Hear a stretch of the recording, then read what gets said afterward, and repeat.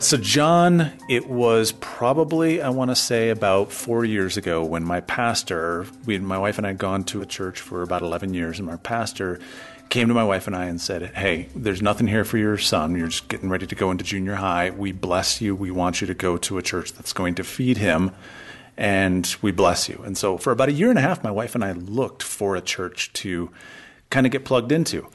The church we went to was great. It fed my wife. She felt really good about where we were, but we knew the season had come, and we looked and we looked and we looked, and about the time I finally despaired of finding a place where I would really, truly feel at home, because there were some things there that I didn't really feel fed and didn't really feel like a real part of a strong community. Right at that time, I found a small church here in Colorado Springs that we're sitting in the auditorium right now called Pulse. And all it took was me binge listening to about 11 sermons from our guest, Justin Knapp, to really understand that this young man, 29 now, is an up-and-coming rock star. And he really understands the whole business, ministry, balancing, being successful in both. Yeah, and that's so important to find that place that you're home and you're fed. And Justin, welcome to the podcast. Thanks so much, guys. Huge opportunity. Thank you so much. You know, one of the first podcasts that we ever did was C. Peter Wagner. Yeah. Oh my gosh, awesome. This was 4 years ago. And I remember I asked him a question, Justin, and here was the question. I said, how many pastors, the churches that we're all going to, understand kind of the world of business and what people need that are business owners, entrepreneurs, and what they need from spiritual development in that world? He goes, I really wish you hadn't asked me that question. Because at Fuller Seminary, he was in charge of church growth, right? And that's what he was known for, really, was church growth. That's what he's known for. He goes, I bet it's less than 5%. Yeah.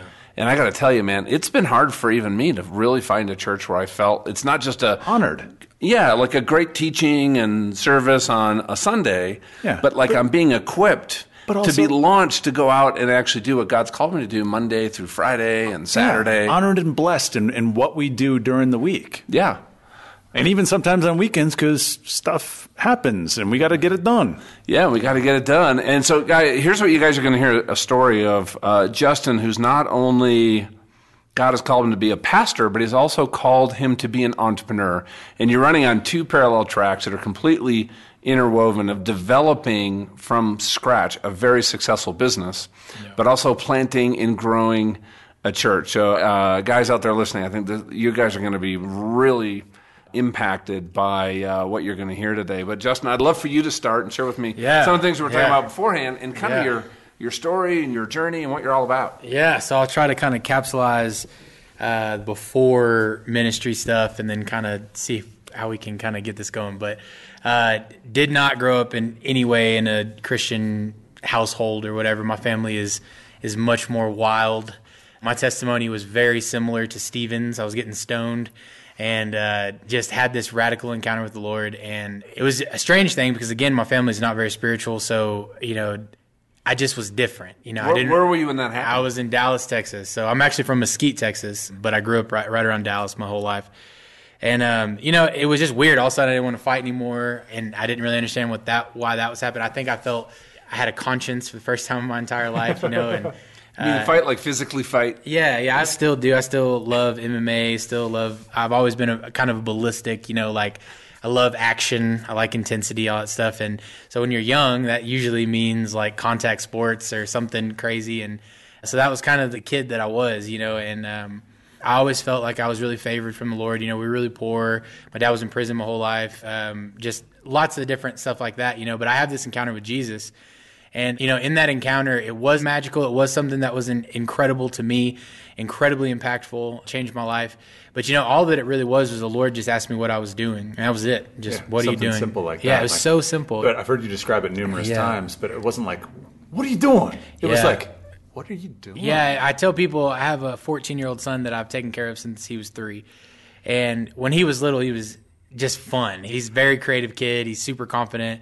And, if he would have run into my kitchen with his underwear on his head running around in a circle saying, I'm a pretty, pretty princess, I would have been like, what are you doing? And that's really what it felt like. It felt like the Holy Spirit just said, like, what are you doing? Why are you running around like crazy? And And the thing was, did you happen to have underwear on your head? I did not. Okay. No, I You were don't know. stoned, though. I was stoned, so who knows? But I don't think so. I don't think that that's what was going on.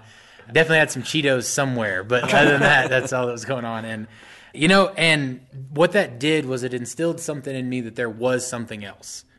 If this seemed silly, what I was doing, that meant that there was an alternate plan. And the rest of my life has really been just kind of figuring out what that is. And so I tell Steve, I tell a lot of people, I've kind of fallen into everything I've done. I get really weird around very ambitious spiritual things. Churches that are very ambitious freaks me out. I don't get that concept of things.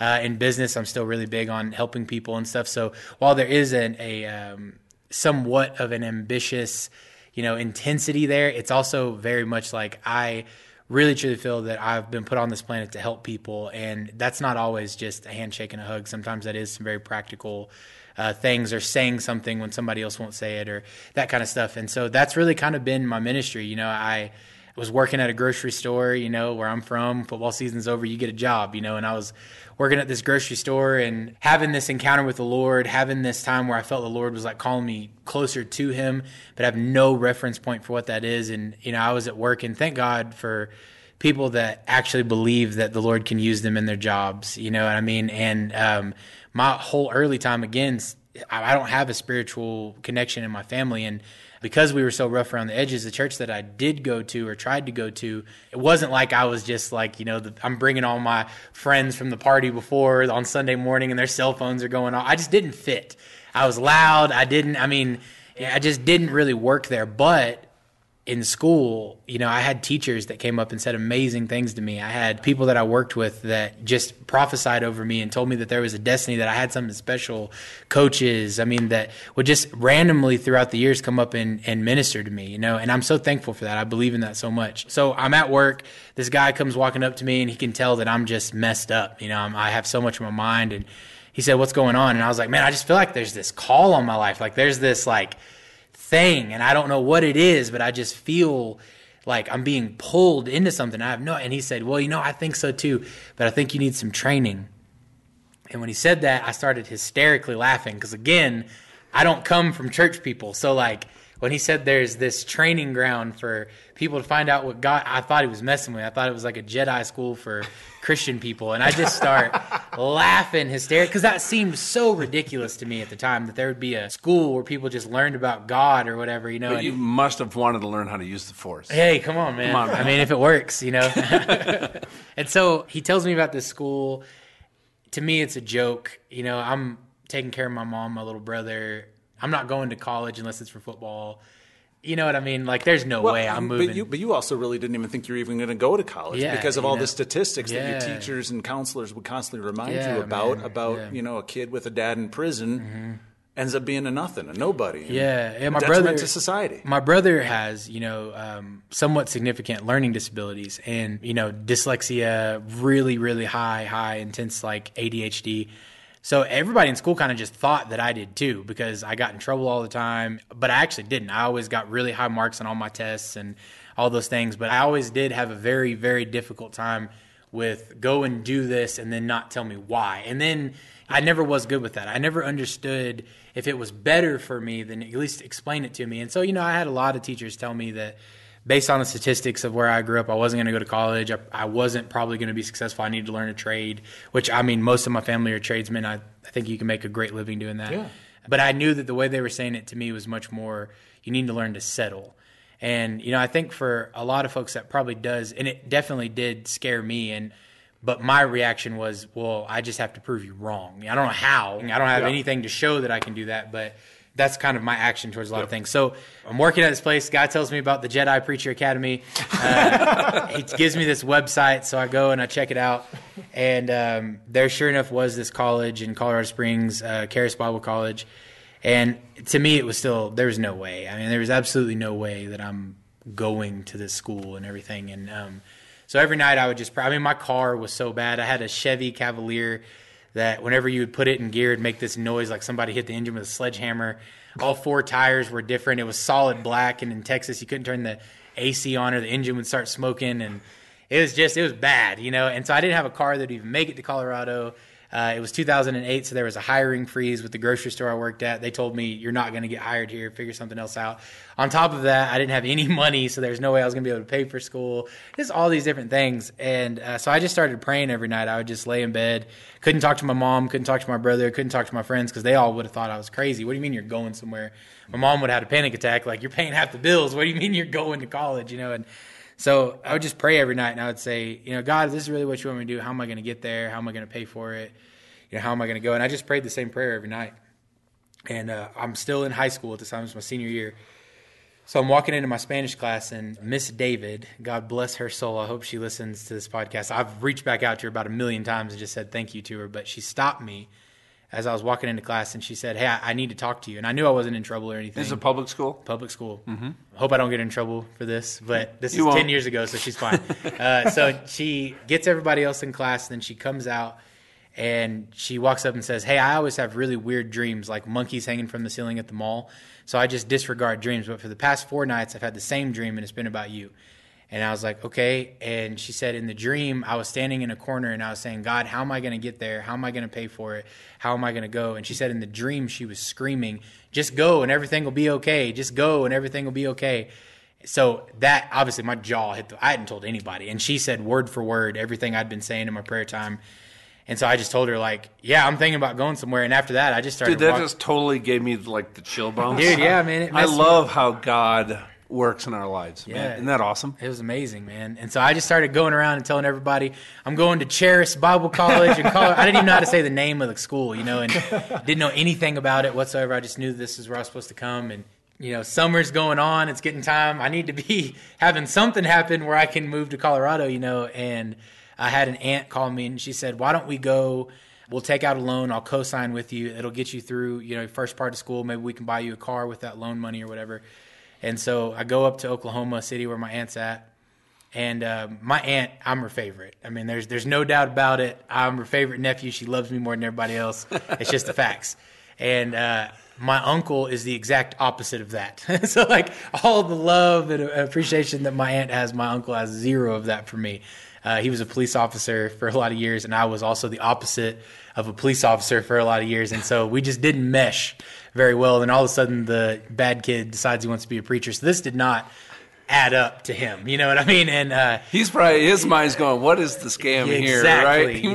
And you could feel that fuming off of him, And so I go up there, and after the first night, my aunt comes up to me, white as a ghost. And she said, your uncle woke up last night, and he said that we are going to pay for you to go to school, all of it, and we're going to buy you a car.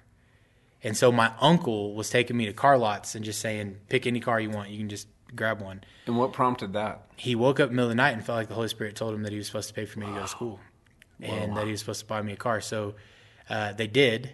And so that was ridiculous. Well, right after that, I get a phone call from the grocery store that I worked at. And they said, man, you're not going to believe this. Are you still coming here? And I said, yeah, I'm moving there like next week. And they said, well, can you start next week? You mean in Colorado Springs? The grocery store you'd reached out to? Yeah, they'd been on a hiring freeze for 6 months. It was 2008. Nobody was getting hired. And they called me about 2 weeks before I was supposed to come up and said, can you start? So I got a raise to come out here. I was the first person to be hired in like 6 months or something. And then so I get out here. All that's going pretty well. And then I get a phone call from one of my mom's best friends. And I had this little $400 a month apartment that was not great. Here in Colorado? Here in Colorado Springs. Yeah. And she calls me out of the blue and says, hey, she has a big girl job is what I'll say. She does pretty well. And she said, hey, I'm moving houses and I don't want to take any of this furniture with me. Do you want any of it? And I was like, well, how much of it do you want? She's like, you can have everything. So I got $30,000 in designer furniture in this, So that was just go and everything will be okay. So the second that I just said that I was going to go, all that stuff just kind of started happening. Then I get out here, immediately meet my mentor and, said, hey, I really feel like I'm supposed to go to your church. And he was up at the school that I went to, Charis, and I walk up to him after his first time speaking, and I say, hey, man, I don't know why, but the Holy Spirit really I feel like I'm supposed to go to your church. He said, I don't have a church. So I said, well, I guess I've missed it. I'm sorry, And I just started following him around, like really creepy. Anytime he was at the school, I just walked behind him anywhere he went, and I just knew the Lord was doing something there. And then one day he walked up to somebody and said, "Hey, I just started a church. You should come." And I was like, "Can I have one of those cards too?" So I was there at the first service of his starting his church, planting a new church. Dan Funkhauser, he's my mentor. Been a church planter pretty much all his life. And so I just knew there was some kind of connection I was supposed to learn from this guy. So I just went up to him and I just said, "Hey, man, I don't know what all this is going to entail, but I know I'm supposed to work with you. I'll do whatever you tell me to do." And he took that and used it.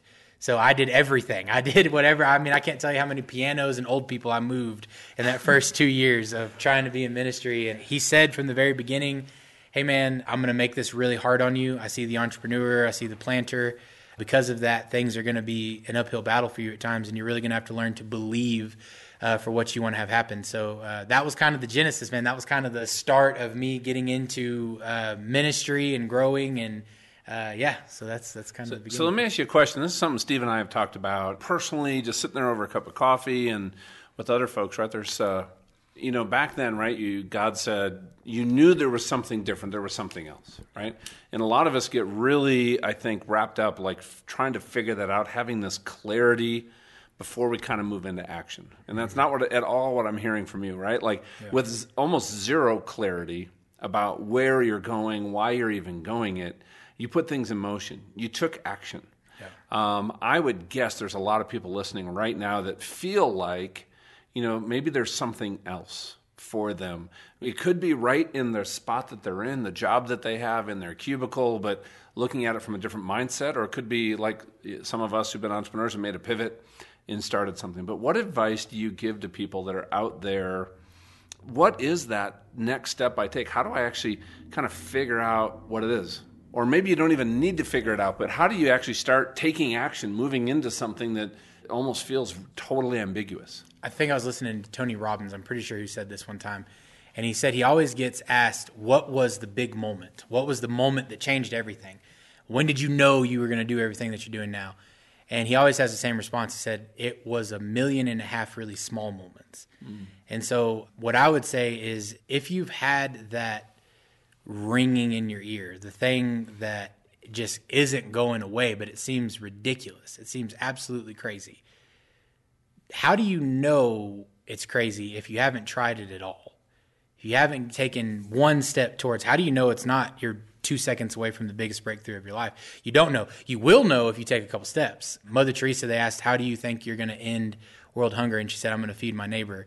And so for me, it always goes way back down to just very micro to get to macro. I think that it's the same thing with our faith. It starts with the small stuff and then it leads into, one of the things that has always been really funny for me as a pastor is asking people, what's going on with these dreams you've been telling me about and everything. And they'll always say, well, I kind of got into that and it didn't really blow up like I thought it was going to. So I just really feel like the Lord's doing this other thing.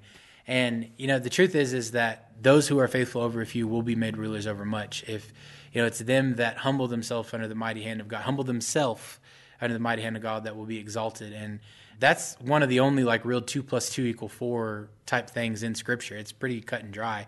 And I've just found that if I can take even just a small step, even if I'm so scared or petrified, and to provide a little bit more context, I guess, we were homeless at the time when I was getting done with high school. We'd had a landlord of ours really put us in a terrible situation. We actually didn't do anything wrong. They didn't really know how to rent a house out. They thought it was just going to, and this is 2008, whenever a lot of other stuff was going on with housing. And so we were homeless. I was living in that terrible car that I was talking about. And even though I was so afraid that my family was already doing bad, it could go worse, I knew that there was really only a small level of impact I was going to be able to make to better their life if I stayed where I was.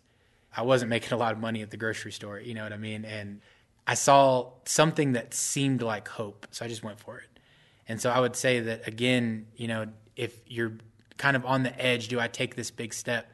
It's probably not as big as you think it is, and you don't know until you take a small step. So here's a question for you as I'm listening to you. As you're taking those small steps, and you said before, this is what triggered it, when people get adversity, they go, oh, maybe this isn't what God meant. Maybe this wasn't God's will. Mm-hmm. So how have you determined, as you're taking those steps, whether something you're doing is not the direction you're supposed to go in, or this is adversity that you need to keep stepping into and walk through as God is preparing you to be able to accomplish what is ahead. Does that make sense? Absolutely. How do you kind of discern those? Couple things. One of my favorite scriptures in Corinthians, Paul said, "It's my desire that I may come to you and join you, but a great and effective door has been made open to me, and there are many adversaries." So I think that if you look and you view leadership as not a platform that takes you away from responsibilities, but you actually view it from much more of a kingdom mindset where leadership actually means servanthood. And so if I'm going to be a leader, then I'm actually a servant. So if Jesus stood up in front of, his multitude of people, almighty, all powerful, and he lowered himself to the place of a servant, took off his outer robe, washed people's feet. Leadership for me is washing feet. Leadership for me is being the greatest servant. So I don't ever view a call that I'm feeling from the Holy Spirit or a direction that I'm feeling led into as this means it's going to be easy. I always view it as much more I've been given a responsibility to go help people. And so because of that, I don't really view this. I know it's going to be hard. I know it before it even begins. Like if there's an effective door open, there's going to be some sort of adversary there. And I should just know that, like, I have victory against adversaries. And so that would be the big thing. I think the other part of it is did he say anything else? If you felt 100% this is where I'm going, this is what I'm supposed to do, well, okay, why do you get to decide when that's not true anymore? If you were being led into this, are you still being led by peace and by joy and by presence? Well, then stay, even if it's hard, because you don't know how deep you're going with your root. Somebody told me this, I think it was Billy Epperhart, and he asked me, when you take a seed and you put it in soil, what purpose does the soil provide? And, everybody gives you like like it's a trick question kind of. And he comes back and he says, well, it provides nutrients, it provides shelter, but its number one responsibility is to provide resistance so that the roots are forced to grow. So I view resistance as a good thing. And if I don't feel the presence of the Holy Spirit, if I don't feel like it's what I'm supposed to be doing, then that's a whole nother ballgame. If the passion leaves completely, if the drive isn't there, if I feel like, it's just not it anymore, that's one thing. But if you're just tired or whatever, take a break. Don't quit. Man, that's great advice, isn't it, Steve? It is. There's been many times where we've been, you get to that place of adversity. And I love what you said, Justin, is, maybe you go back and revisit what is the reason you started in this direction in the first place. Come on, man. Yeah. Right? Is, all of a sudden it's like climbing a 14er out here in Colorado. There's parts of some of these climbs, man, they're hard. They're steep. The terrain's not good. It's cold. The wind is blowing, but, you need to get to the peak. And I see a lot of people, they get to adversity, and it's almost like we use that as an excuse. Well, maybe this wasn't God's will. Yeah.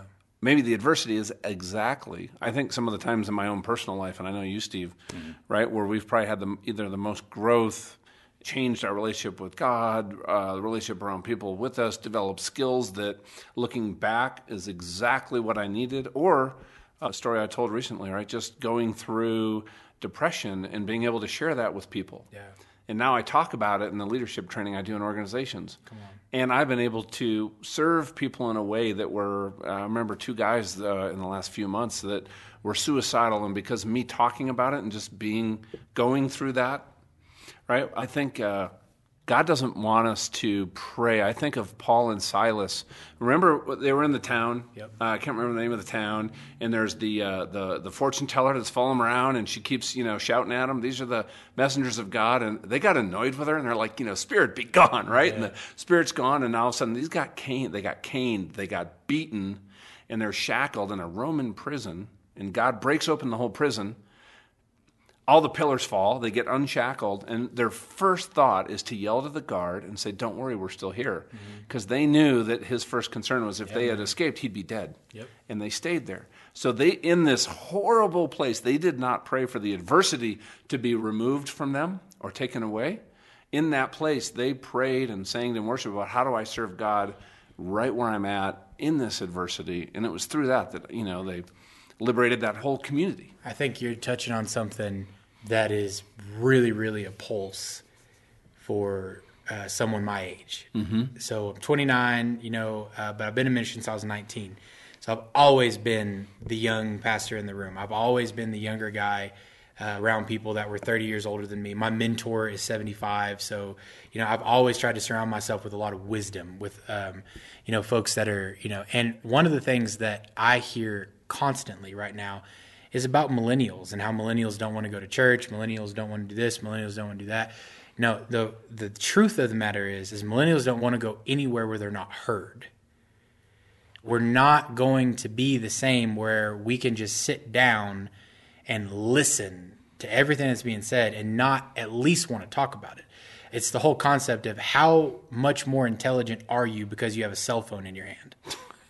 Well, our generation is like, sit down, shut up, spit out your gum, and do what you're told. And we're like, okay. Totally. And see, I actually understand some of the value in, hey, look, we don't have time to talk about it. This is what you have to do. And so the stoicism, the side of that is so direct in the sense of we have a job to get done, we have an assignment, and we don't have time to sit around and talk about how everybody feels. I get that. I think that is 100%, there's a place for that.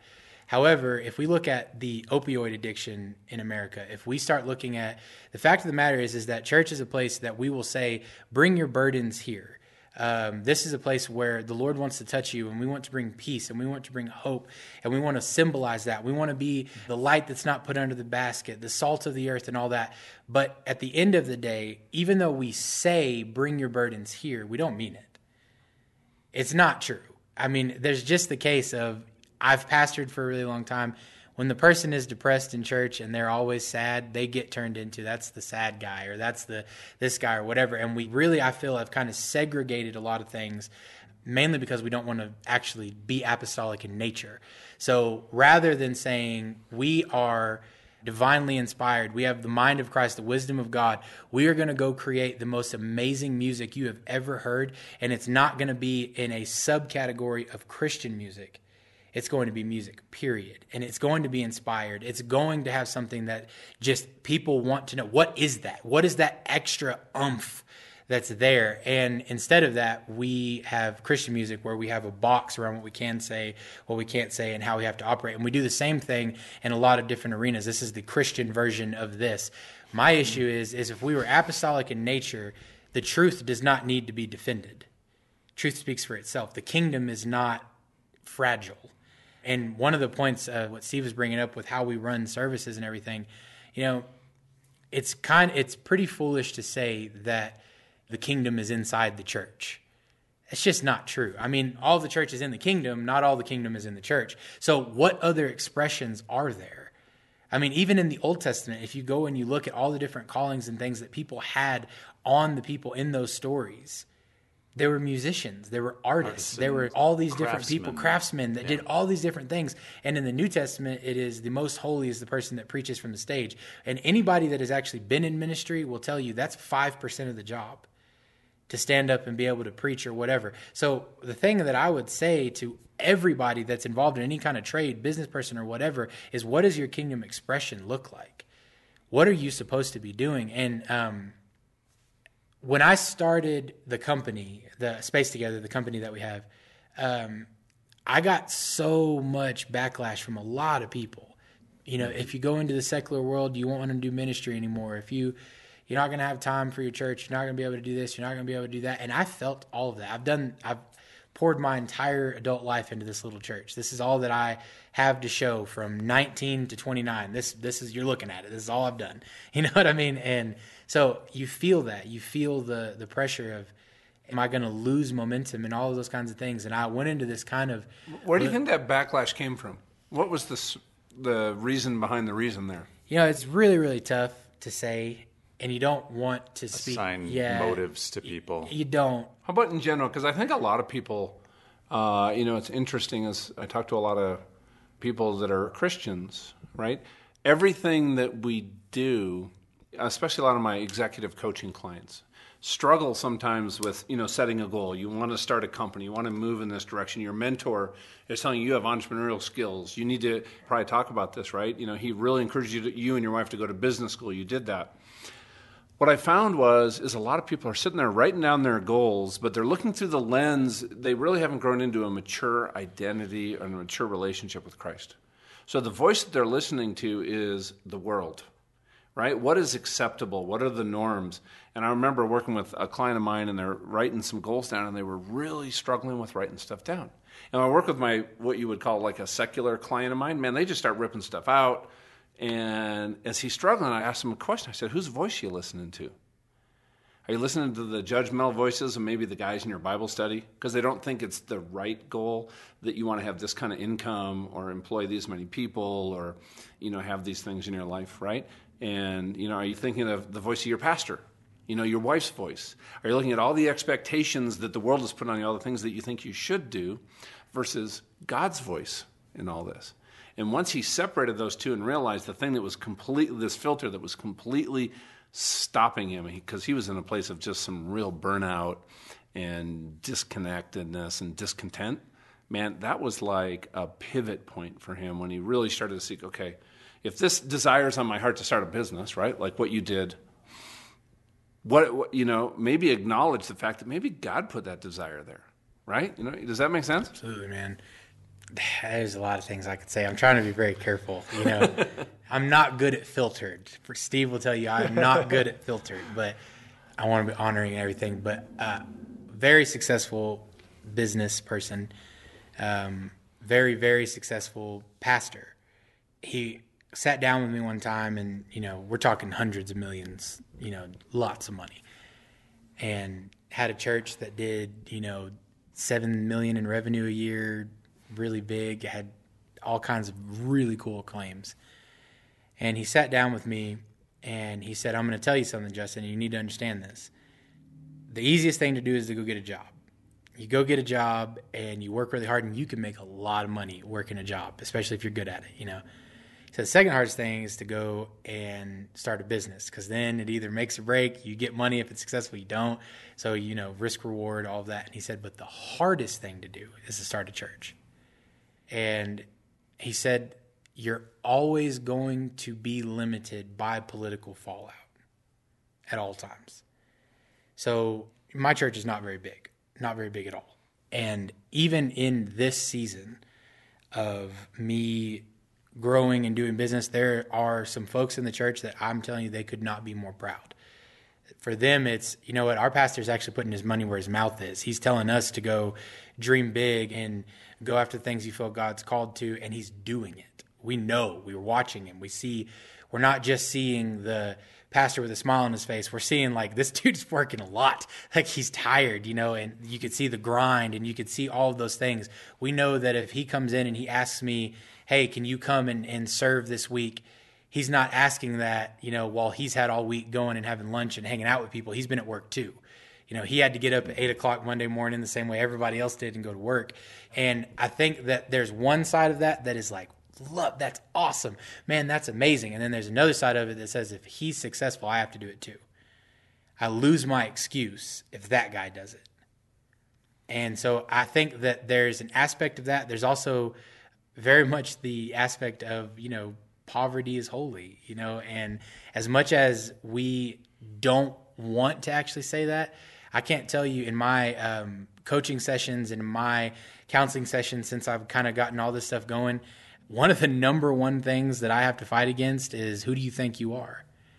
Why do you think you're Mr. Big Shot? Why do you think that what in the world makes you think where you're from and what you've done? You're a pastor of a small church. What makes you think you can go and do any of this stuff? You're delusional. You are a delusional kid. Well, where does all that come from? That all came from stuff people said to me through the years. Hey, we're happy that you're seeing some success, but just remember, you need to be really, really down here. And I think that is a huge issue when you go in and you say, what are you believing for? What are your goals? What do you actually want to have happen? It's hard for us believers to spit that out sometimes because we feel like we're being arrogant or, we're whatever the justification for it is. And we had a meeting. Yeah. So it was sometime, what was it, probably September, August, where we had a big team meeting. And big team meeting is basically not only staff, but also kind of the elders, deacons, people that are, just have invested ourselves in this small community. And so anyway, Justin kind of had everyone kind of go around, hey, what do you want to see happen before the end of the year? What do you want to see? And everyone Every single person went through and they said what they were believing in. And for Justin, it was what? I wanted to double our user base with Space Together. It was nuts, man. I mean, and I sold it. You know, I told everybody, like, go for it. Just throw something out there. So people were believing for their dream cars. People were believing for raises. People were believing for contracts. Big contract like contracts they've been working on for years. Which you ended up getting. Yeah, which I ended up, yeah. Well, the thing is there was 30 people in the room, and every single person in the room, the dream cars, $30,000 raises, promotions, inheritances that have been locked up. We doubled our user base in 1 month with Space Together, which that was like way more than anything we'd ever done. Guy had been believing to get a van for his carpet cleaning business for however long that happened. Another just a crazy story of just trading a trailer for a van. Yeah, all kinds of different things, you know, just sort of happened. And I think that, you know, you have to have a culture that actually celebrates like achieving goals. But that's really scary to do in some churches. And we all did it, every single one, within a month. We're going to take a quick break to hear a word from our sponsor. Blinkist is a book summary description that has more than 2,500 titles in their archives. They distill the key thoughts and points into easily digestible 15-minute reads. I just recently read Abundance by Peter Diamandis and was so blown away that I got the book from my local public library and read the entire thing. Others, like Jordan Peterson's 12 Rules for Life, I was quite fine with the Blinkist version. Read in their beautifully designed mobile app, at their website, export to your Kindle, or listen to the audio version on the go. I prefer to listen while I read along right before I go to sleep. I fell in love with this service last year and turned John onto them in December. You, as a listener, have our word that any products or services that John or I advertise on this show, we personally use and are not just fans, but raving fans. Blinkist is definitely in that category, so try it with a 7-day free trial, and if you use our affiliate link that's embedded in the summary of this MP3 or at eternalleadership.com/blink, it's an easy way for you to help support all the work that Sandra, John, Daisy, Phidias, and myself put into keeping this show going. So please, if saving hours and hours by reading a well-written summary of some of the top books out there sounds like something you'd want to try for 7 days, click on that affiliate link, eternalleadership.com/blink. Thanks. The next big team meeting, first Saturday of the month, everyone had a story about, hey, we got it. And it was just crazy. And some of it we heard during the month, like when Mike got his van. We heard about that right when that happened. And so what was going through your head as you're hearing all these stories, you two? I think for me, it's really the thing of like, what can't you do? What limit have we really put on this thing, you know? And somebody asked me yesterday, how do you start momentum? And I don't know. I have no idea how momentum is started. For me, momentum is something that's felt and fed. I think you said it before. It's all these millions of little moments, little decisions, micro steps, right? What you're believing in, the actions that you take, and over time, you know, that turns into momentum. Yeah. One of my favorite stories is Bill Johnson. When he first started at Bethel, 1,000 people left the first month he was there. And Stephen De Silva was here, and he said that, you know, first 30% of people left, then, you know, 20% of people left, then 10% of people left. And he's just talking about this mass exodus from the church. And Bill Johnson says that he stood up one night and he said that, you know, the auditorium, there wasn't a lot of people in there, you know. And so he has everybody in the church come to the front. So that was like one of those inflection points where you go, either I press through this, yeah, or you know what, I really made the wrong decision coming here, right? It's either I'm about to grow a lot or I'm not going to do this anymore, you know. And he said that he prayed the prayer, Holy Spirit come.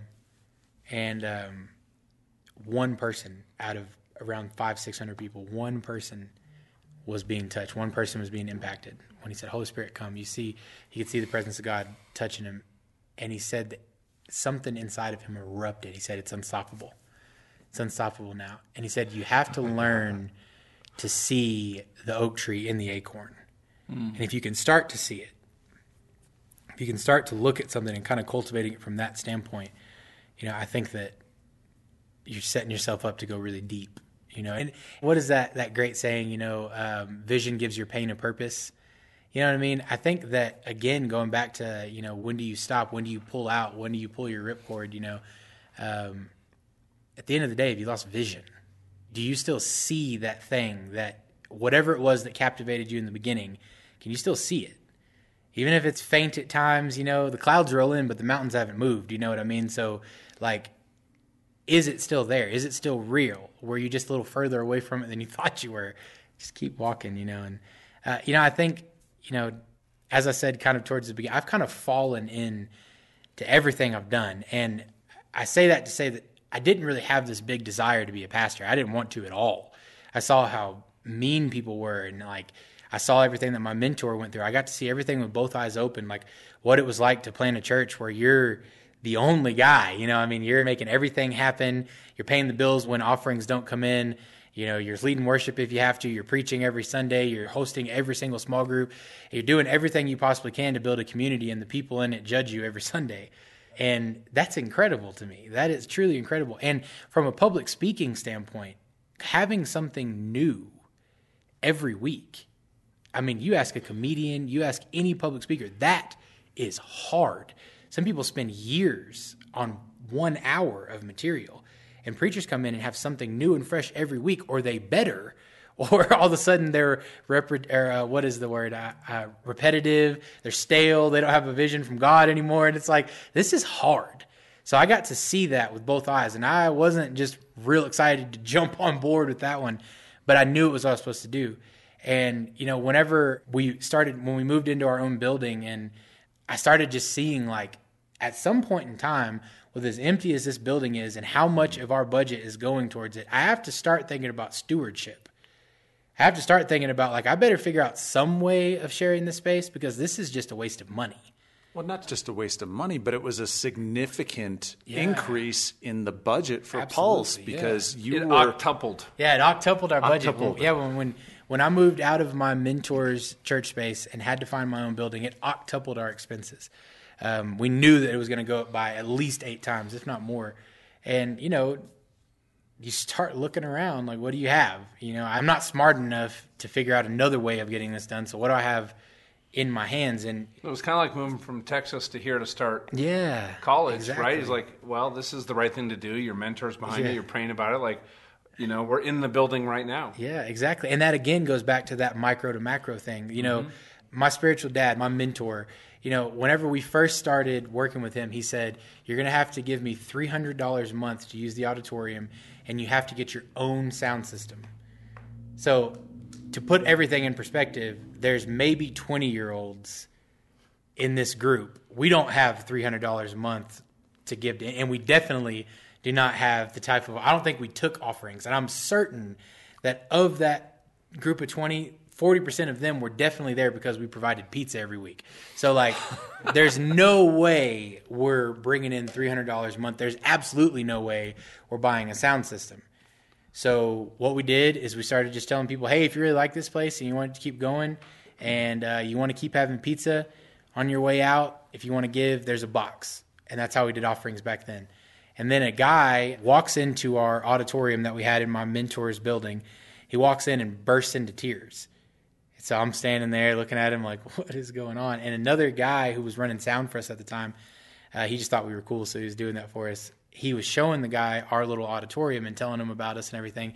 The only thing we had was like a 1982 amplified powered soundboard that my mentor gave us because, he wanted us to have a good start, whatever, you know what I mean? And so we had that one soundboard, and this guy walks in and he had $40,000 of sound equipment collecting dust in a garage in Austin, Texas. And if you look in our auditorium right now, it's still, these subs. This is it right here that I'm these looking subs, at? And there's a lot more. These wedge monitors, everything. He had everything. And he was just like, yeah, you guys can have it.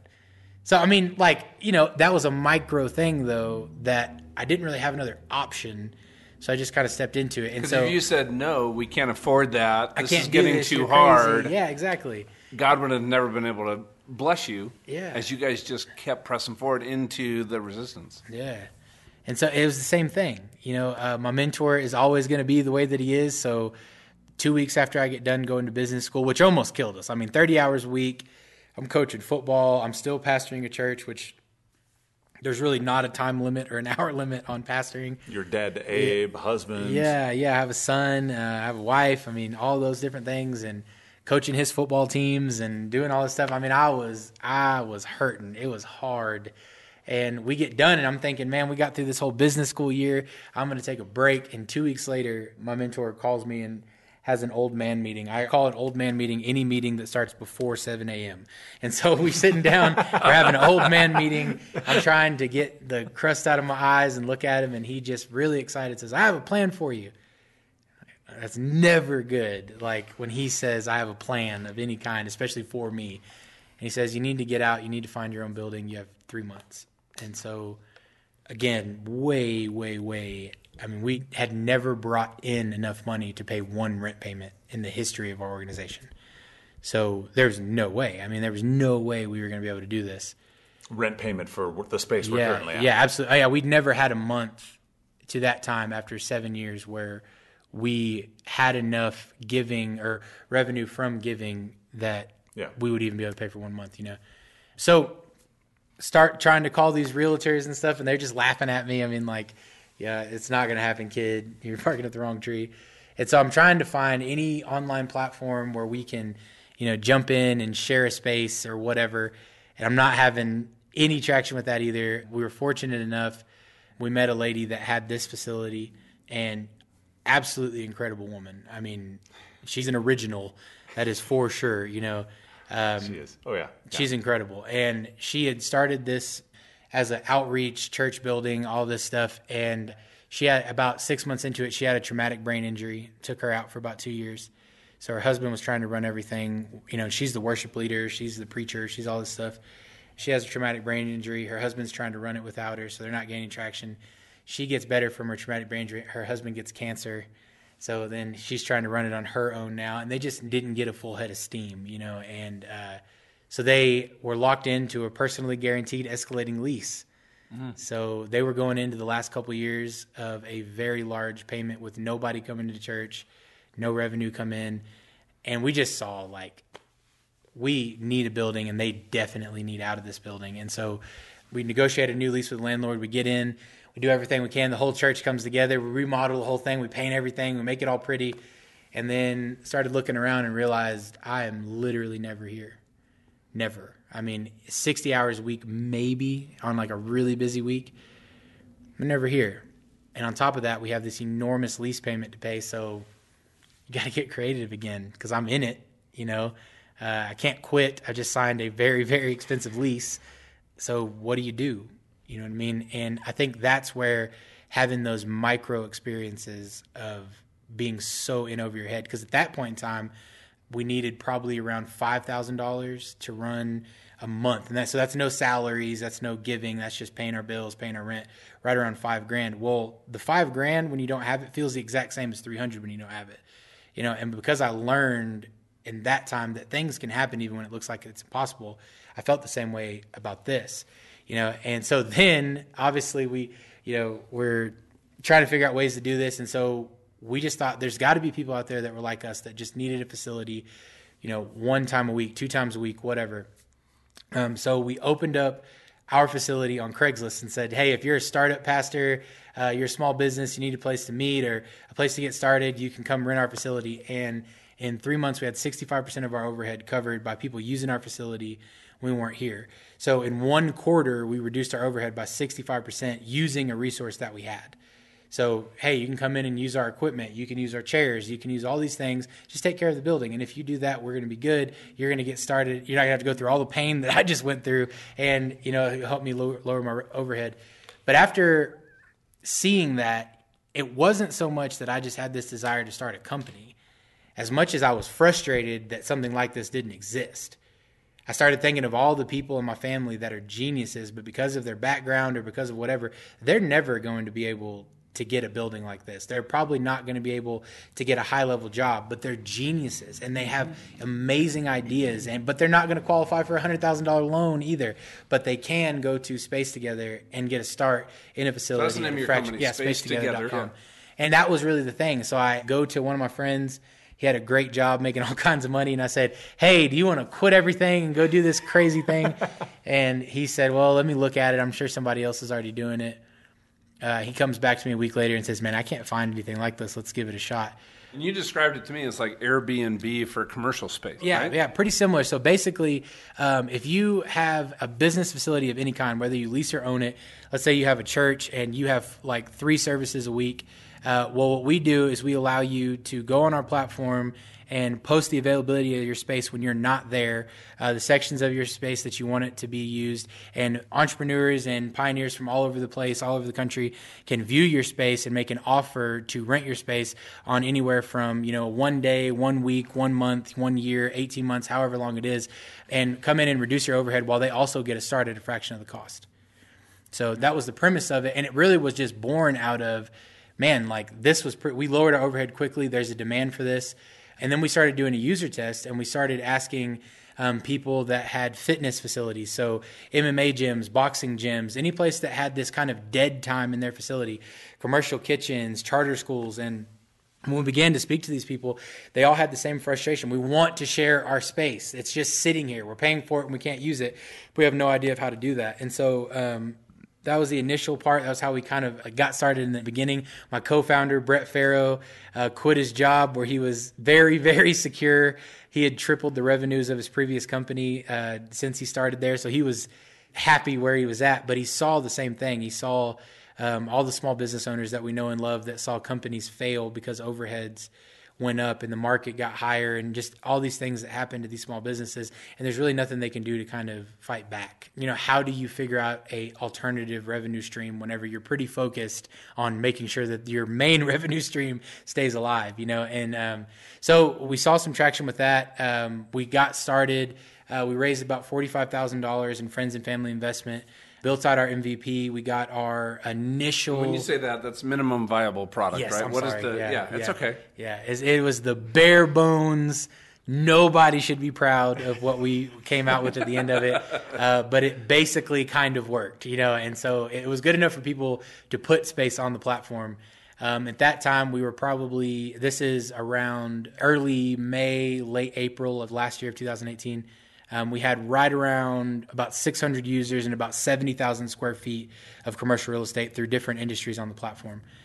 Since that time, we raised an additional $602,000 in our first seed round, hired some amazing talent.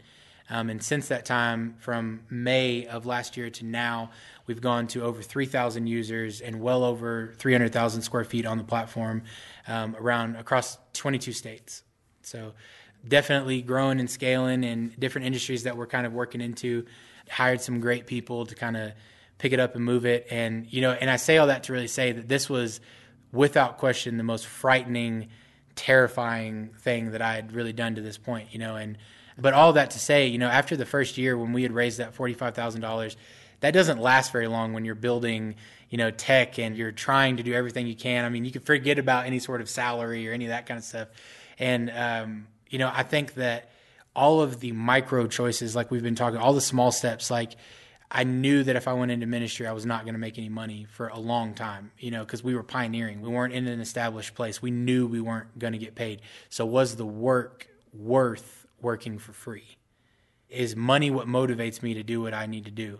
That was a lesson that I learned. So when I started the company, it was like, well, you're not going to get paid for maybe ever. It's a no-brainer. Does this exist? Even though I'm going to actually take a financial hit, is it worth it? And it totally was. And I think that's usually a pretty good metric.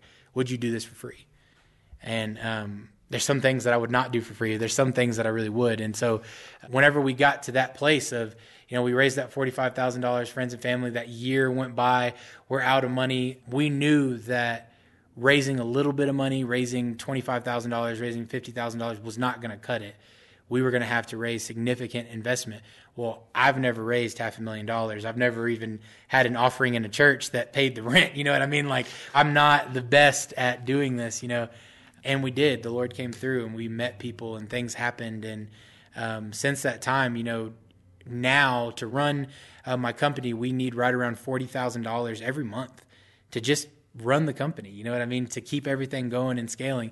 And I can honestly say it feels the exact same as the $300 the first time I had to pay my spiritual dad to use this facility, or, you know, whenever I'm looking to, we're going into our next financial raise. So we're looking to raise about 1.2 to $2 million. That feels the exact same as when I needed a sound system and it was not going to happen. It was nowhere to be found, or when I needed a building that we couldn't afford and I didn't know what am I going to do with it even if we get into it. There's been all these different times where you're put in a position of, if you sink, okay, you really, really tried. It's kind of like, you know, whenever I was growing up, if a kid was like the biggest, baddest, fought everybody or whatever, I had no issue fighting those guys. Not because I thought I was going to win, but because even if you lose, what is anybody else going to say to you? You go fight that guy. You go take a swing, see what happens, you know what I mean? And if you beat him, all the better, but at least I tried, you know what I mean? And I think that a lot of the things that we do, business, kingdom, all the different stuff, I think that we could probably get better at trying.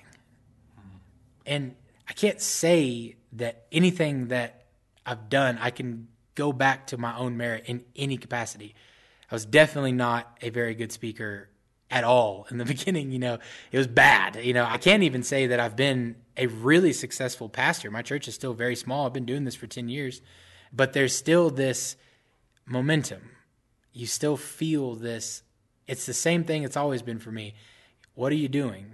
Well, you know what I love that, you know, I hope people really take, because actually we're sitting in your auditorium and there's actually a pretty good number of chairs in here, so you've definitely made some strides forward. But you know what I love about it is, you know, you're not the guru, you're not the expert coming in saying, I did it, let me show you how. You're like right in the messy middle of everything, continuing to build a church, be a husband, right? Raise your son, coach football. I just had another baby November 1st. Oh, all Dallas Robert Knapp. Just wanted to give him a shout out. Two boys, yeah, right? Dallas Robert, yeah. And you're going to raise him to be a Packers fan, Yeah, right, Steve? Are you going to have a good influence on him? Hey, man, Heck yeah, baby. I am 2-0 at Lambeau Stadium. I have never been there when the Packers have won. So, But Abe is a Packers fan. he is kind of. So here's something to share with people. You know, I want you to hear it, right? I mean, you're making decisions, and this is really the entrepreneur in you, right? But you need to raise money to get to the next level, right? You need to make $40,000 of income, like probably some months, just like our companies. You know, Steve and I, like, where's that going to come from? Yeah, man. Like our overhead, right? I got to tell you, having stepped into a place of just really trusting God's plan, I haven't stressed over those things. Because my thing is, you know what, if we don't meet that goal, well, you know what, all things work together for good. Yeah. Right? There's going to be something that comes together out of that, but I am going to trust, and I am going to pray and be in community like you guys all did with the goals. And so I really hope people out there, you know, if you're right in the middle of something, you're walking through, it's getting hard, there's ambiguity, you're hearing the world's opinions, right, some of that. I had the sense, just hearing you share some of that some of that was really challenging, probably for both you and your wife, is you're hearing some of the opinions and thoughts of the world. And I've had that. I think Steve and I, as things have happened for us, right? People kind of have this negative thing, oh, he's just lucky, or he doesn't have the right motives that he says he does. And I got to tell you, some of that bothers me when I hear that. I got to tell you, because I'm like, man, why is the Christian community so cynical and negative instead of just being excited for each other and supporting each other? That's what we need more of, right? Go find people like Justin who are, you know, maybe one or two steps ahead of you. Go find people like your spiritual father who's now 75, who've actually been there, done that, and they're definitely in kind of that expert guru class. I think we need all those kind of different people in our life. I agree. Yeah. You know, I think there's a guy named Tony Fitzgerald. He's from Tasmania. Other than Miles Monroe, without question, best teaching on the kingdom of God I've ever heard. I mean, his teaching on the kingdom is, other than Miles Monroe, second to none. But his teaching on the Father Heart of God is, bar none, the best I've ever heard in my life. And who is it again? Tony Fitzgerald. Fitzgerald. He's out of Tasmania. He's not anymore. Now he's out of Virginia or Maryland, but he's from Tasmania. And I remember I listened to him one time, and this was a really pivotal time for me. My church Pulse was actually doing really well. It was gaining a lot of traction, but it was much more as like a kind of a miracle service, you know, and it was kind of the thing that people come to just have an encounter and then they would leave, you know, which is fine, and that's what it was. But I started having to kind of really think, like, what type of impact am I really having? And so it was a very pivotal time for me as a leader. And I was sitting in a conference with him, and it wasn't a lot of people. And he said, imagine this story of Jesus being 12 years old, and he goes to the synagogue, and he's confounding the religious minds of the day. Like, really paint that picture. Really think about if a 10-year-old today could out-preach the best preachers that are existing, 50, 60-year-old people that have given their life to the gospel, and this 10-year-old comes in and not only has more wisdom and understanding, but is a better communicator. All points. We would put that kid on the cover of Charisma magazine. He would have this enormous following. He would be across every billboard because he is a Christian sensation. You know what I mean? What happened to that kid was he submitted to the authority of God on the earth for him, which was his mom. You know, hey, what are you doing? You've lost your mind. We haven't known where you were for 3 days. I'm about my Father's business. And so we say that all the time. That sounds really funny. But then it says, and then he left and departed with them. Later on, you know, Jesus' first miracle turns water into wine at the wedding. My favorite part of this is that his mom comes up and says, he's going to take care of this. Jesus didn't say that. Mary came up and said, he's going to take care of this. After Jesus said, I don't want to do this. It's not my time. I don't want to do this. Whoa, I don't want to do this. And mom looks and says, he's going to take care of this. This is my thing. Okay? Boy. But really think about this. So they run out of wine at the wedding. Mm-hmm. Immediately, Mary goes, Jesus can do this. How did she know that? Because he'd been doing that at the house all these years. He had been turning water into wine. He'd been doing all these things behind the scenes for all of these years because that's where he was actually supposed to be. And I say this a lot. One of my mentors, his name is Jamie Englehart, amazing guy. And he says that, he travels and has a network of churches and stuff. And he says it breaks his heart every time he goes to a small little church in the middle of nowhere and the pastor just feels like a total failure. Or he goes into these businesses and the business is just eking along and they feel like a total failure. And he said, that's not true. You know what I mean? If you haven't given up hope, if you haven't given up your vision, you have not failed. And so no matter what it is, no matter how anointed you feel on the inside, don't lose that. Don't lose the confidence that you can go and do something. Even if all the chips are down, if everything's failing, nothing's working, all that, whatever's going on, if you can be the person that will at least say, I'm going to keep trying. When you've done all that you can to stand.